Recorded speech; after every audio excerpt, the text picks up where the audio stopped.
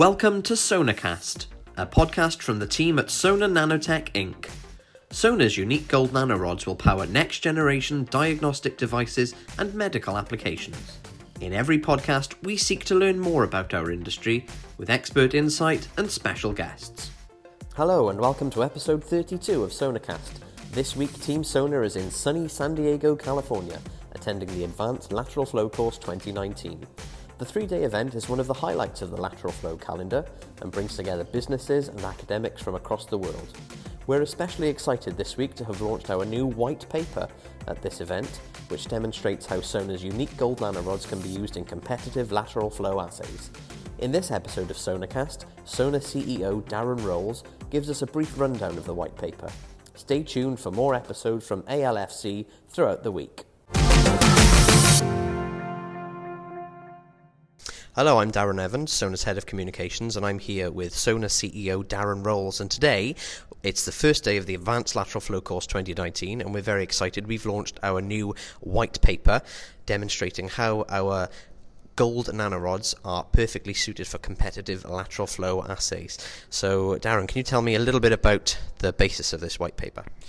Yeah, the basis around it is to showcase how Sona's nanorods are perfectly suited for competitive lateral flow assays, where they can offer clear visual readings, a distinct color pattern and greater sensitivity, and can be read quantitatively by a reader, making them ideal use for multiplex devices. So there's a lot of tests out there that are predominantly used that use a sandwich-based assay system. And then there's a group of tests out there that use a competitive system where you try and eliminate the signal to showcase a positive result. So the basis around this test and this white paper was based around a detection of a THC in saliva. Typically, most tests employ a gold nanosphere to generate the detection and control zone signals. But in this study, we wanted to showcase Sona's nanorods using two different colors, our blue, which is our 650 nanorod, and our red 850 nanorod, sorry. We took those, successfully conjugated them to anti-THC and IgY antibodies, and that was used as a detection and control particles in the THC lateral flow test. We looked at developing a strip. It detected down to around 25 nanograms per mil in a 10-minute time frame. Okay, so THC then is tetrahydrocannabinol, which is the principal psychoactive cannabinoid of the cannabis plant in saliva. So basically these tests are used to test if somebody's been smoking or using cannabis. Yeah, well, not necessarily. It determines whether someone's had an interaction with that particular material that's, the psychoactive component of cannabis. Okay, so where would these tests be used in the market then? Well, we didn't set up this study really to showcase any particular use function.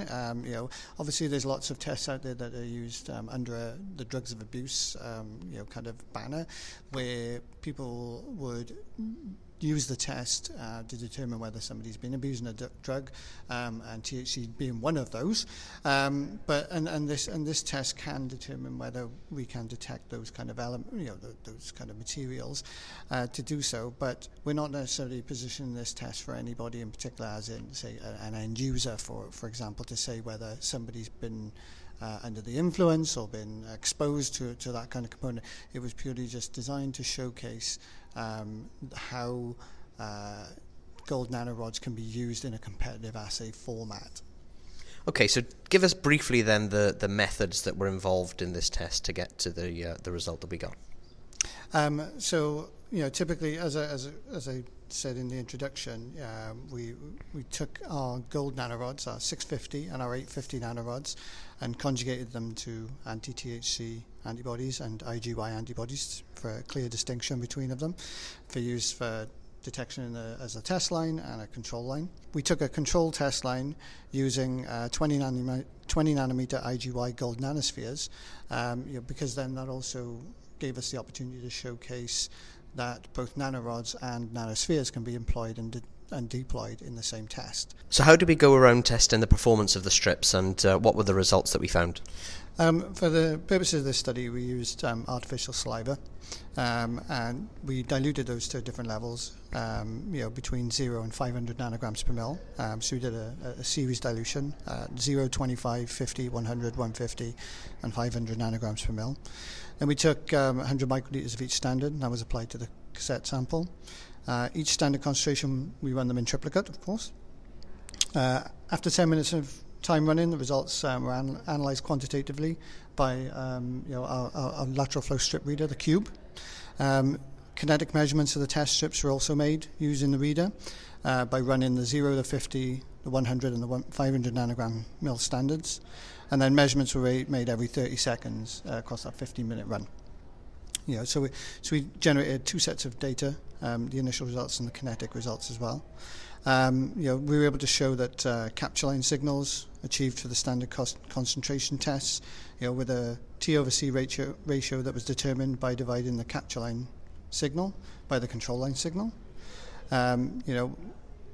Within the paper, if you look at figure 3, there's some photos there which shows the color of the blue capture lines gradually becoming lighter on the strips with the increased concentrations of THC presence. There was a determinable difference in signals seen between 0 and 25 nanograms per mil. And the T lines disappeared at 500 nanograms per mil of THC as well. Okay, so what were the conclusions of the test then? Ultimately, the paper was designed so we could look at using nanorods successfully in a competitive format. We showed that the test itself was, we successfully conjugated the antibodies. They were able to be used and provide a test with the different capture and control line colors. Test displacement increased with increase in THC concentration. Limited detection of 25 nanograms per mil was determined under the conditions.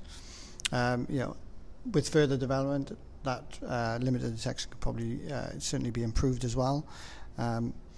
I mentioned earlier that we wanted to showcase that nanorods and nanospheres can co-inhibit and they can kind of coexist within one assay. We were able to show that by introducing the 20 nanometer gold spheres as the control line, and they showed no interaction to the two different particle types. So ultimately, the white paper itself, demonstrates that Sonar's gold nanorods can be successfully used in a displacement assay, or competitive assay, as more traditionally known. Traditional spherical particles and Sonar's rods can be combined in the same assay system without any interference, and that different colored gold nanorods can be combined in one assay system, all resulting in the ability to showcase its multiplex opportunities using Sonar gold nanorods.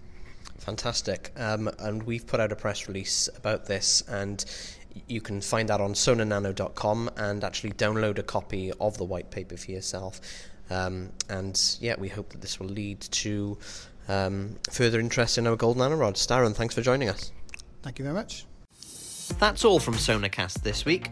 Thanks for listening, and don't forget to subscribe to make sure you don't miss future episodes. Also, make sure to follow us on social media to keep up to date with all the latest news and analysis from Team Sonar. On Twitter, @Sonar Nanotech, on LinkedIn, just search for Sonar Nanotech Inc., and on Instagram, Sonar_Nanotech. Team Sonar will be attending various industry events throughout 2019, including the Lateral Flow course in San Diego, Medica in Dusseldorf, and AACC in Anaheim, where we will be recording future podcasts. If you'd like to be one of our special guests, get in touch with us through any of our social media channels. Also, we would love to get your feedback on SonarCast, so please get in touch to let us know what you think, or if you have any ideas for future guests or content.